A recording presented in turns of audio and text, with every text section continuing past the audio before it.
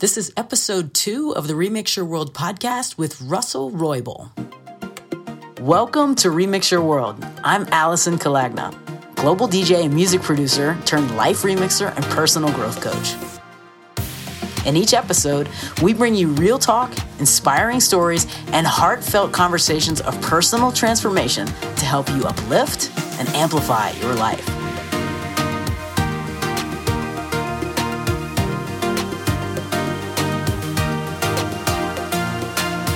This is the Remix Your World podcast.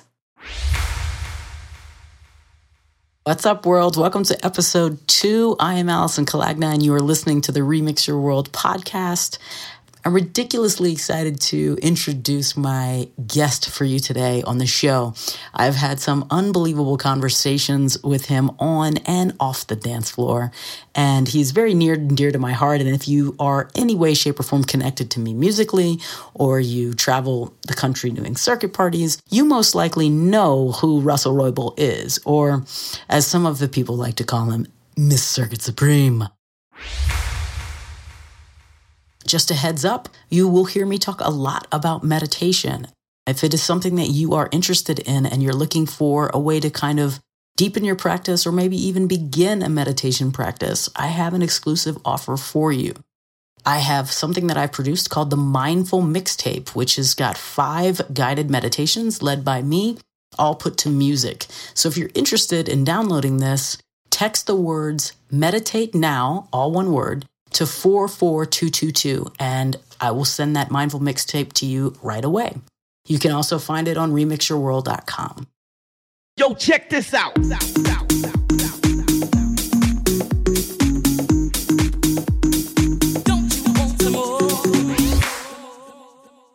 Russell Roybal is Chief Advancement Officer of San Francisco AIDS Foundation and works alongside the organization's development, marketing, and communications and AIDS lifecycle teams. He leads the fundraising, communications, and branding efforts that resource the organization's programmatic efforts and advance the mission of the foundation. Previously, Roybal was the National LGBTQ Task Force Deputy Executive Director. The task force advances full freedom, justice, and equality for LGBTQ people. Roybal has served on the staff of the Gill Foundation, the National Latina and Latino LGBT Organization, the San Diego LGBT Center, and San Diego Pride.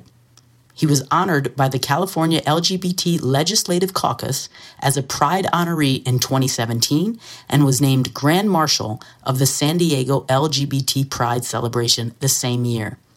He is also a recipient of the Harvey Milk Equality Award, the Jose Julio Saria Civil Rights Award, and was the inaugural recipient of the League of the United Latin American Citizens Equality Award.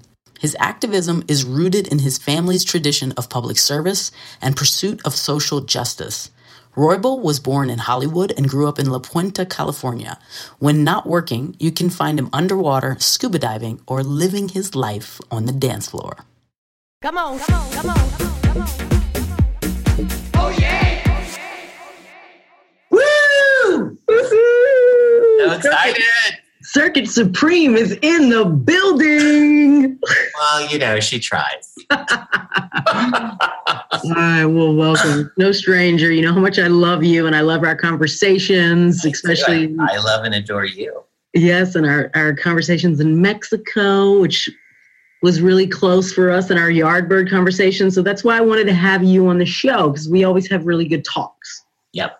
So we're just going to jump on in because everybody gets the same questions, but nobody has the same answers. So great. Well, I would hope not.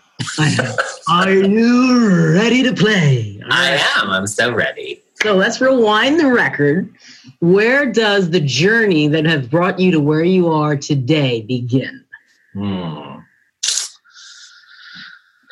That is a great question. I mean, I thought a lot about this in the different practices or trainings or leadership development stuff I've been in. And I mean, I guess so let me start at the present. So I don't ever want to be at a place where I can't be my full self, whether that's at work, at home, like playing, like playtime or whatever it is, fun time. I always want to be all of who I am, wherever I'm at. And it has been a struggle sometimes to find those places, in particular in my professional life. But when I finally got to a place where I felt all of that, I never wanted to go back. Yeah. I wanted to be all of who I was, all of the time. And that was a very, it was hard to get there, because as much as people may sometimes say that they want you to be exactly who you are, my experience is a lot of them don't mean it. They want you to be exactly who you are, whatever they're comfortable with. And so, I mean, I'm outrageous. I'm loud. I'm super queer. I'm Chicano. I'm all of these things. I come from a working class background. I love to dance, as you know and have seen. But I like to be all of those things and be outrageous and, put on a dress if I want to put on a dress and lip sync to Whitney Houston, which I just did a couple of weeks ago, and I've made the most tips. I'll send you the video. Or like be at the Witcher party on the beach and wear a giant hat and like just be there and having fun with friends and chosen family. And I think I've always been an extrovert, although I do like spending a lot of time by myself. But I think the thing that has been really interesting to me has been like where that comes from, as I like kind of dig deep around that is, growing up, I always noticed when people were shamed or called out or ridiculed because they were a little different. And when, part of the thing that drives my passion around working in LGBTQ rights or working in HIV is that it is important to me to create spaces where people can be exactly who they want to be. Yeah. And that should be celebrated. And I think that having been told since, I can't remember a day growing up in school that I didn't get called a fag. Like I've never been able to hide who I am. People are like, well, why can't you just act straight? Or why can't you just like tone it down? Like, well, I can't. That's not me. My voice has always been high, right? I've always had a little swish in my walk. But that's just who I am. And, when I finally was able to have a platform for all of that, I thought to myself, I'm going to be as outrageous and as queer as I can be, because I want to create room for other people to be exactly who it is that they want to be. And in doing that, I have liberated myself and the way that I think about myself, the way that I operate in the world, because, not only is it me trying to create space for other people to be exactly who they are, but for me, it's been who I am and to kind of embrace and love all of that about myself, which, it took some time to get there. I didn't always think that. And, just in my own journey to where I'm at now, I needed to be in that place and for others to push that and to encourage me and to say that I could do the things that I never thought I could do. I live in San Francisco now. I work at an amazing agency called the San Francisco AIDS Foundation. I worked at an amazing place called the National LGBTQ Task Force, where I was deputy executive director. I ran one of the best parties in the world. And the most amazing conference in the US called Creating Change, the party being Winter Party. And I can't imagine not doing any of those things, not being myself. Yeah. That's beautiful. Can you think of a time when there was maybe a breakdown before that all happened before you realized, wow, I got to remix something's not right. And I really need to change directions. Oh, sure. I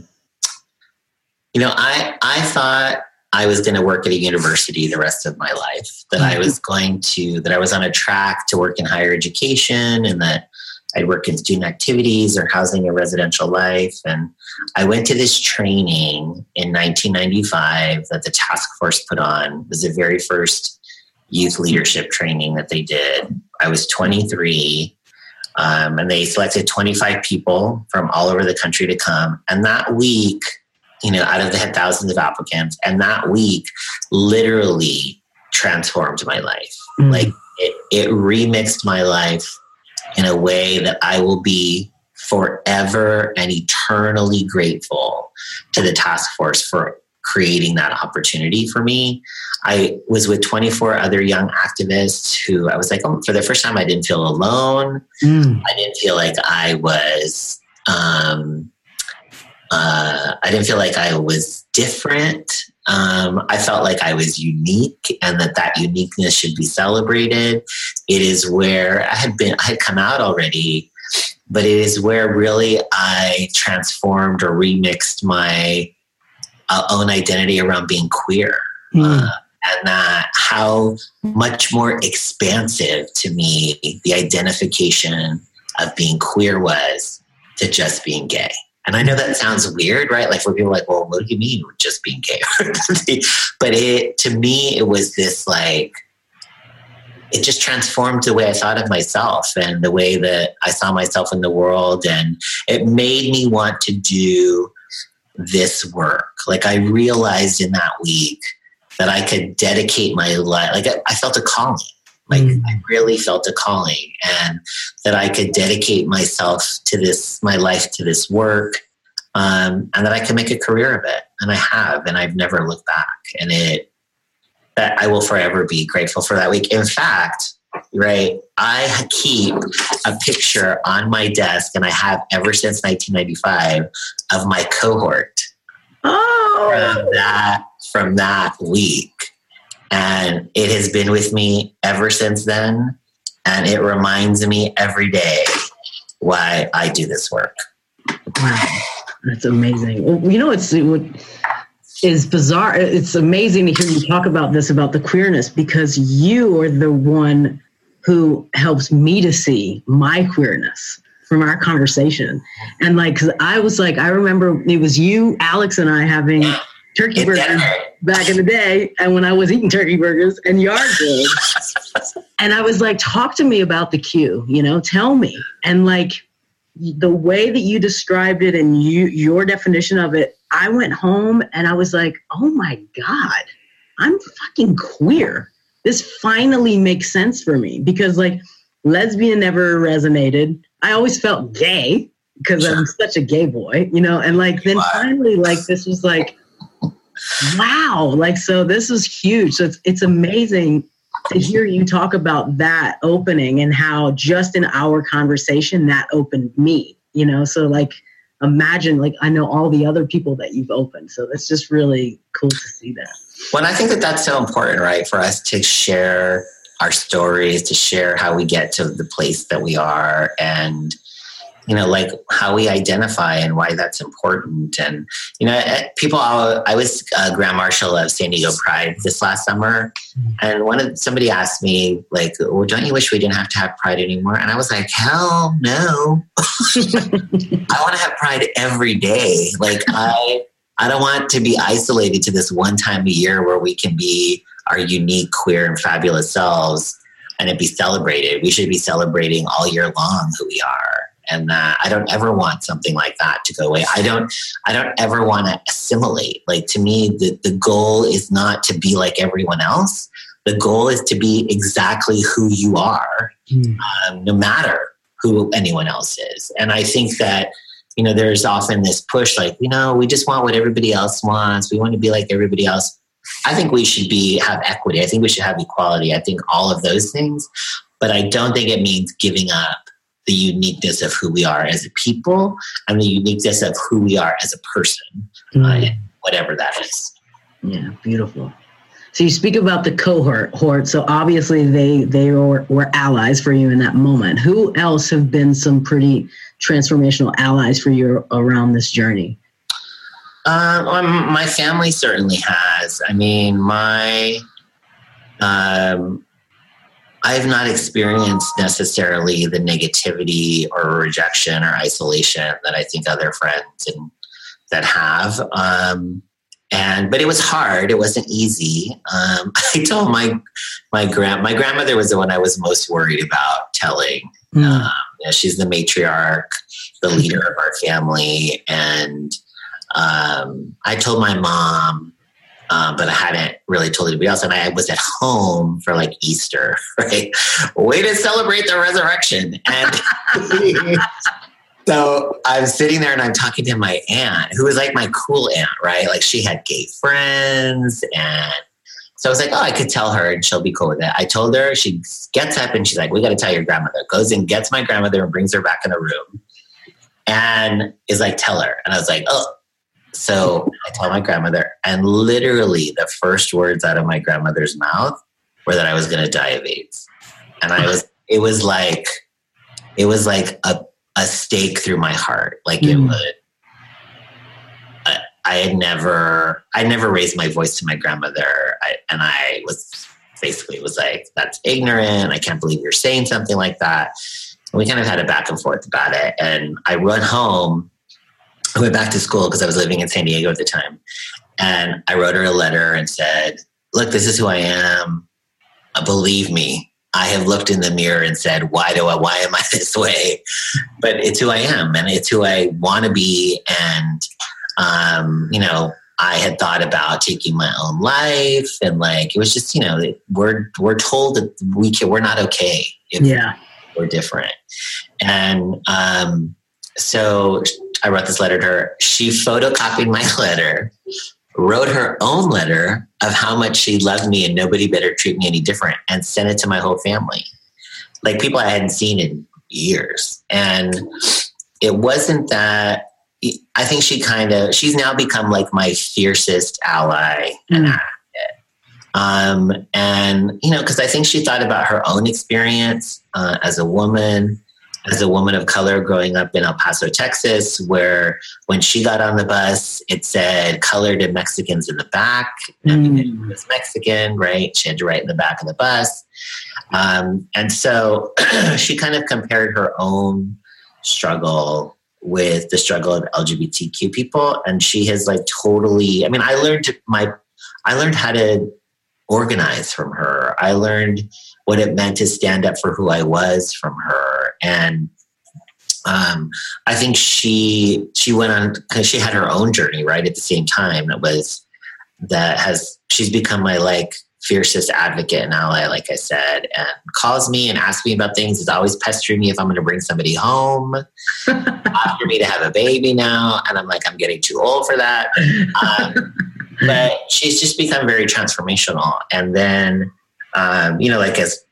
she's been my entire life, like my touchstone, right? So, she taught me how to jump rope. She taught me how to dance, right?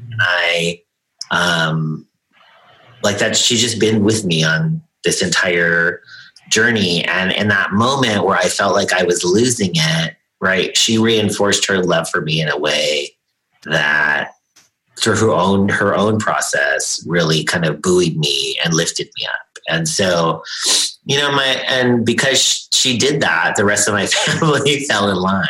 And I have a really great relationship with my family as a result of it. And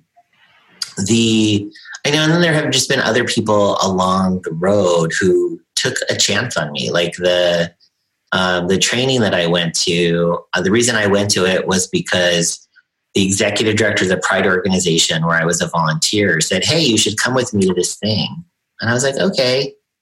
And I went and I met people from the task force and they talked about this program and I applied and I got it. And it just like, and there's someone who works at the LA LGBT Center named Kurt Shepard, who at the time was working at the task force and did their campus organizing project and encouraged me to apply, right? Mm-hmm. Like if I hadn't received those kinds of like small words of encouragement, I would have never been able to do all of this stuff. And it, I think it's the small things, the small pieces of encouragement, the small pats on the back, right? The conversations that you have that you don't know are going to lead to something bigger, and they eventually do. Like so there are lots of people in my life who have done that and who have really pushed me in that direction and who have been incredibly supportive. I think as queers, we may not have invented the concept of chosen family, but we certainly have perfected it. And that the people that are in our lives, whether they're related by blood or not, who we call family, are very important. And, I have, when my grandmother asked me how come I don't have any kids, I was like, oh, abuelita, I have a lot of kids. They may not be my, from my body. But, I think, we come across folks, we take folks in, we build each other up. And, I have a lot of folks who, call me mother, who are of all genders. Right. And nobody calls me daddy, though. So I'm getting older, my gray hair, that could happen soon. But it's, just that kind of concept of being there for other people. Like people have held the door open for me. It is my responsibility to hold the door open for others. That's beautiful. What practices or rituals or teachings do you think has been the most beneficial for you? Well, I love mindfulness practice. I learned it at this place called Rockwood, the Rockwood Leadership Institute, where I've been a fellow. And every session starts with a couple things. When you start the week, you kind of bring an artifact, something that's important to you. So in one of my trainings, I brought the picture of my cohort from 1995. Why that's meaningful to me. But we start every session with mindfulness practice, which is just a moment, right? To center yourself, to take in some deep cleansing breaths, to, hold a soft gaze. And people say clear your mind. I don't necessarily think of it as clearing my mind as much as it is organizing my thoughts. And understanding what's important to me about being in that particular place at that particular time. But it has really centered me. And I do it every day. I do it in the morning when I get up. I do it at night. And at night, it takes a little bit different. I think some people would say, like, I pray at night. But to me, it's kind of it's more of a kind of review of the day and what I kind of want to do next and kind of what I hope for. Yeah. And it has been really special and positive for me to be able to do that. And it really, it took me a minute to kind of get used to doing it, but now I can't really live without it. And it is like, it's just a few minutes. It's not even like I'm not sitting down for half an hour and doing anything. It is really just a moment that is to myself, that is about me, and that is about the day that I'm about to go through. And it has really been very positive for me around that. And spending time, sorry about that. And spending time and just having a chance to retreat from the busyness of the world. Yeah. On myself. Yeah, I appreciate hearing that, because when in CIJ, we teach mindfulness, and meditation is a part of the course. And for people who've never meditated, that's what I try and bring them back to, like this idea of being mindful of just sitting for a moment and collecting your thoughts and just being with yourself. So I love being conscious of the breath in your body, right? Mm-hmm. Like, and what that does for you. Like, one of the things I love to do is I love to scuba dive. And I love to scuba dive because it is something I can't do alone. I need to do it with somebody else. But it's completely nonverbal. Like, I can't talk going underwater. But I am most conscious of my breath in my body when I'm there and surrounded by the vastness that is nature and that is the universe, and that in, you know, a tiny like square inch on a coral reef is a complete universe of life. Like that to me is the like it's just the ultimate moment to be present, and it has helped me throughout my life, both personal and career wise, to just take that moment to reflect and be in it, right? And to be present and to do that with other people. Like, you know, the mindfulness is one thing, but it has really taught me that when I am with other people, that I am present with them, right? That there's so easy to be distracted on your phone, on your computer, right? Whatever. There's so many distractions, but to be mindful and to be present with people that you care about, I think is the ultimate gift. Beautiful. I love that. Amen. You preaching my language. there's nothing more humbling and nature. It's like the ultimate like present maker. You know, we realize like how small we are when we are in midst, you know, like, and you talk about scuba diving. I remember snorkeling in Santorini and feeling like, oh my God, you know, like this is just like magnificent. I was like the most quiet that I'd ever experienced. It was just such being in the moment. And nature does that. The same thing happens when I go snowshoeing. It's just like, oh yeah. When I've gone skiing and I'm on the trail by myself, like the silence is deafening. Like it is. You're like, what's happening? Right. It is just like, and just to be in like, to see the majesty of all of that it's breathtaking. It's breathtaking. Yeah. All right. So let's talk music. You were talking, so power anthem, you're feeling shitty, you're feeling like beat up a little bit or something, and you need something. What do you go to? What's your go-to power anthem? My go-to power anthem is Soul Survivor by Beverly Knight. I love that song. I have a group of friends who we love and adore that song. And it's not that old. It's, you know, a little old, but that like that when that backbeat comes on and I hear it, I just am like at another level. It is just like a, you know, like she's one of the lyrics that she says, I'm a soul survivor. I'm a soul reviver. Like this, like, yes, right? Yeah. Like my fan goes crazy, right? I'm nuts.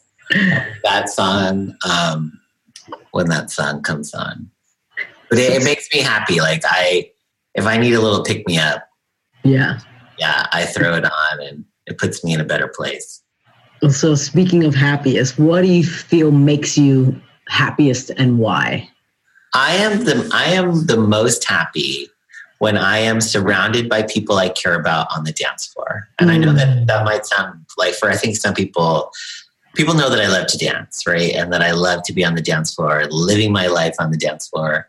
But when I am in that moment that I'm surrounded by people I care about and, you know, we're just enjoying that moment together, it's liberating. And in particular in queer spaces, it is, you know, it is, there are outward expressions. Like people make fun of certain parties, like all they are is like drug induced, blah, blah, blah, whatever. But I don't see them that way. I see them as, and I see them the way I see, like when I produce the Creating Change conference or when I produce a space that is empowering and that people can come together and for the first time they let go of the things that we carry around with us all the time as queer people.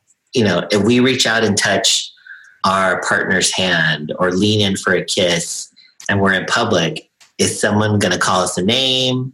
Is someone going to beat us up? Is someone going to murder us? Those are real things that go through our heads.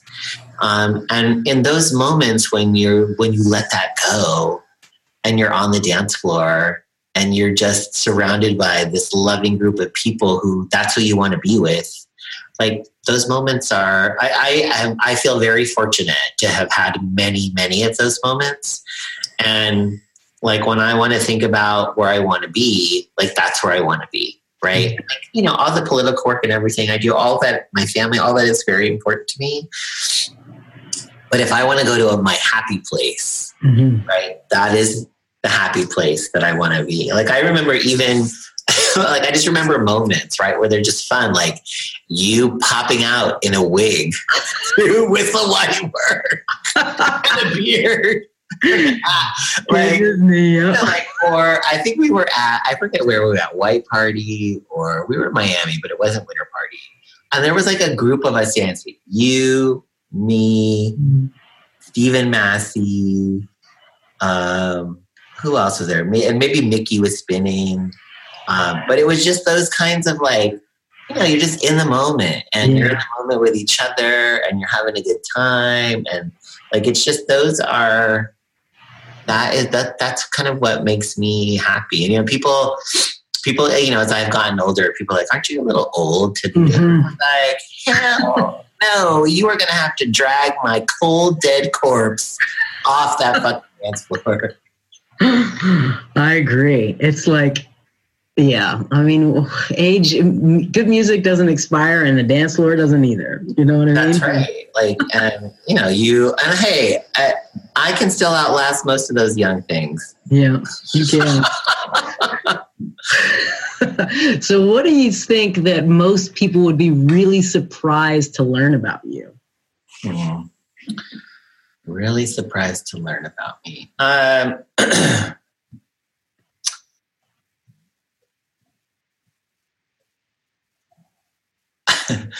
That I know most people will not believe this is I am really painfully shy. And that in social situations, it paralyzes me. So if I'm at Winter Party and it's my party, or I'm at Creating Change, or I'm at work and I know I'm the shit, I could talk to anybody, right? I could talk to anybody.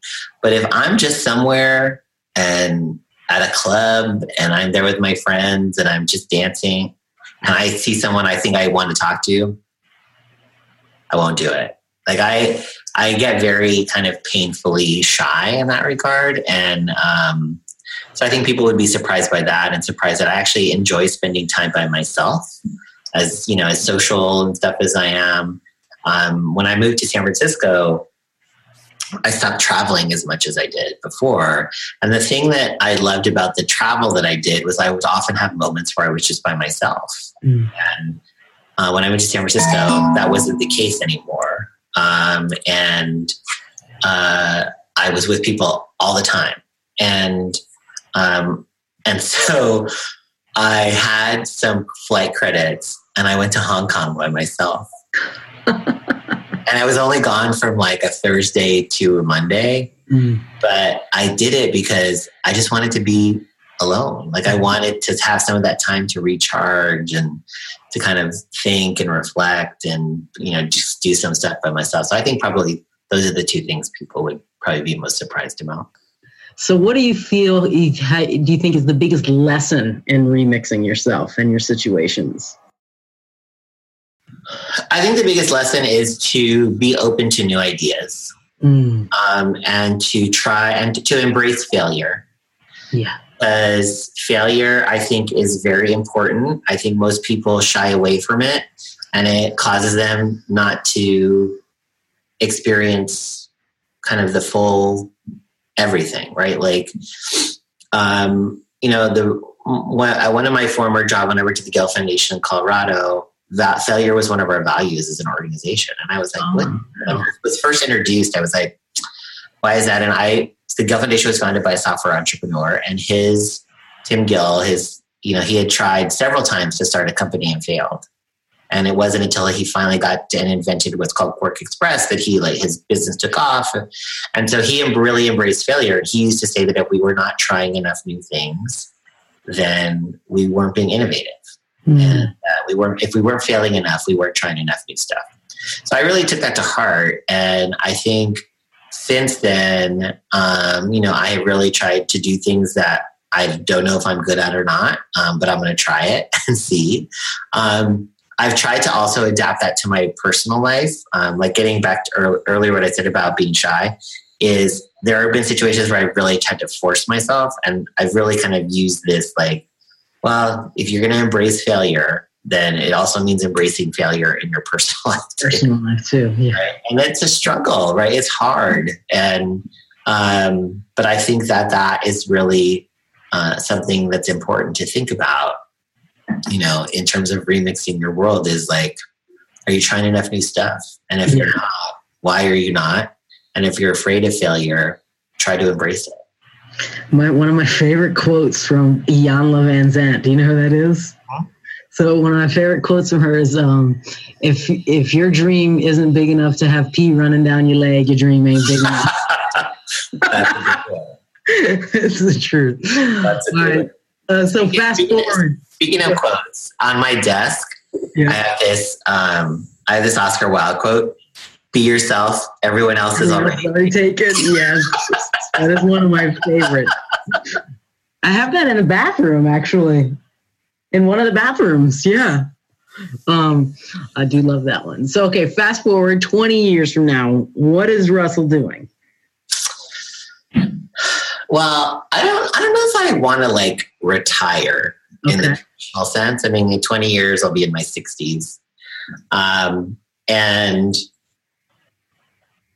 I want to be doing what I love.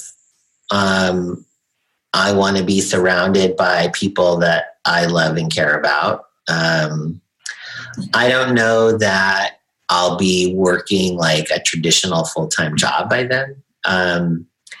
But I want to be active in some way. Like I actually had a conversation recently, getting back to like these kind of moments you have with people. And we were talking about kind of their retirement age. And we were talking, somebody asked them in the group that we were in if they were going to retire. And he said, I'm never going to retire. I might do something different, but I don't ever see myself just not doing anything, right? Or just not kind of actively engaged in the community or in the things that I'm passionate about, and that it's just more of a transition. So, I mean, I think of that, and I think of like, what do I want to do next? And, and how will I get there? I mean, I think about those things, but in terms of like where I want to be in 20 years, I want to be healthy. I want to be happy. I want to be surrounded by the people that I love and that love me. And I want to be engaged in something that fulfills and fills my heart. Beautiful. So when it's all said and done and you look back on it all, what do you think it's all been about? This whole thing called life.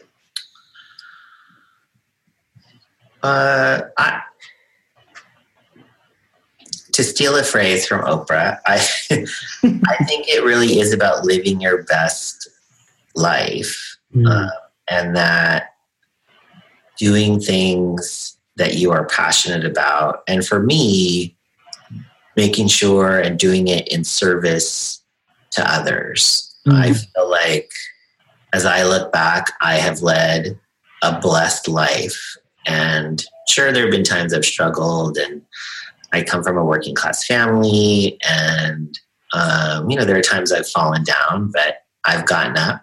And I think that the thing that I learned from my grandparents early was that we have a responsibility to our collective community, and that our lives should be in service to that community. And so, as I look back on my life, I want to know and believe that the things and decisions that I have made are in service to that community.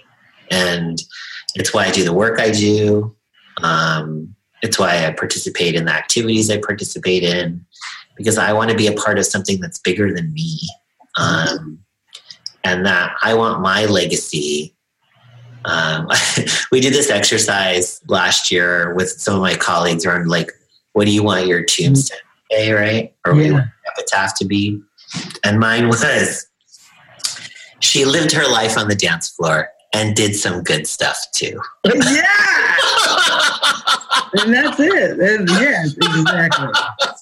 That is awesome. Well, it has been so great to have you. So is there anything else you want to share with the people that are listening and tell us what you're up to, maybe coming up? Sure. Well, I don't know. I hope to see many of you on the dance floor at one of the many events I'll probably be at. White Party, Purple Party. Are you going to Purple? Yeah, I'm going to Purple. Oh my God. Are you going? I wasn't going to, but now maybe I'm going to have to. I love Purple Party. I do. I mean, I do. You know me with Purple. That's my family. It is a little intimate affair. I love that. Are you doing song? Are you singing at Songkran? No, not this year. Have you ever done that? No, I want to go. So I want to go when you're spinning. So if you spin next year, I would maybe next year. Because usually, so it's been 2 years since I've played. So maybe next year then. But it is incredible. Yeah, that would be so much fun. Yeah, that would be so fun. So the one thing that's coming up that I'm going to be doing is I, on behalf of the San Francisco AIDS Foundation, I oversee the AIDS Life Cycle, which happens in early June, a 545-mile bike ride from San Francisco to Los Angeles that benefits the foundation and the Los Angeles LGBT Center. So I will be on that. Are you riding? I'm not riding because I have work to do around it. Right. But I'll be at camp and there the entire week. I'm really excited about it. I was on it last year, which was amazing. And this year I'll get to go on the full thing because I am working here now. But so I'll be excited. I'll be on that. So if you're on the ride or supporting the ride, look for me to say hello. I'll probably be bopping and dancing around somewhere. Or, hopefully I will see folks on the dance floor. Yes. And we'll post, you'll give me your socials and all of that, and I'll post all of that in the show notes where everybody can find you. And I definitely will. All that good stuff. All right. Russell, I loved having you. Thank you so much. Thanks for giving me this opportunity. I love it. And I'm so glad you're doing it. Thank you. So I will see you on a dance floor soon. Yes, my dear. Mwah. Bye-bye. I love you. Love you too. Thank you. You're welcome. Bye. So there you have it, my conversation with Russell Roybal. I hope you enjoyed it as much as I did. Perhaps something stood out to you and you'd like to share. If so, head on over to our Facebook group and let us know. I'll make sure I link all of Russell's information in the show notes so that you can follow him. Thank you so much for listening. I'm glad you spent some time with me today. And if you have any questions, feedback, or topics that you'd like to be discussed, shoot me an email at podcast@remixyourworld.com.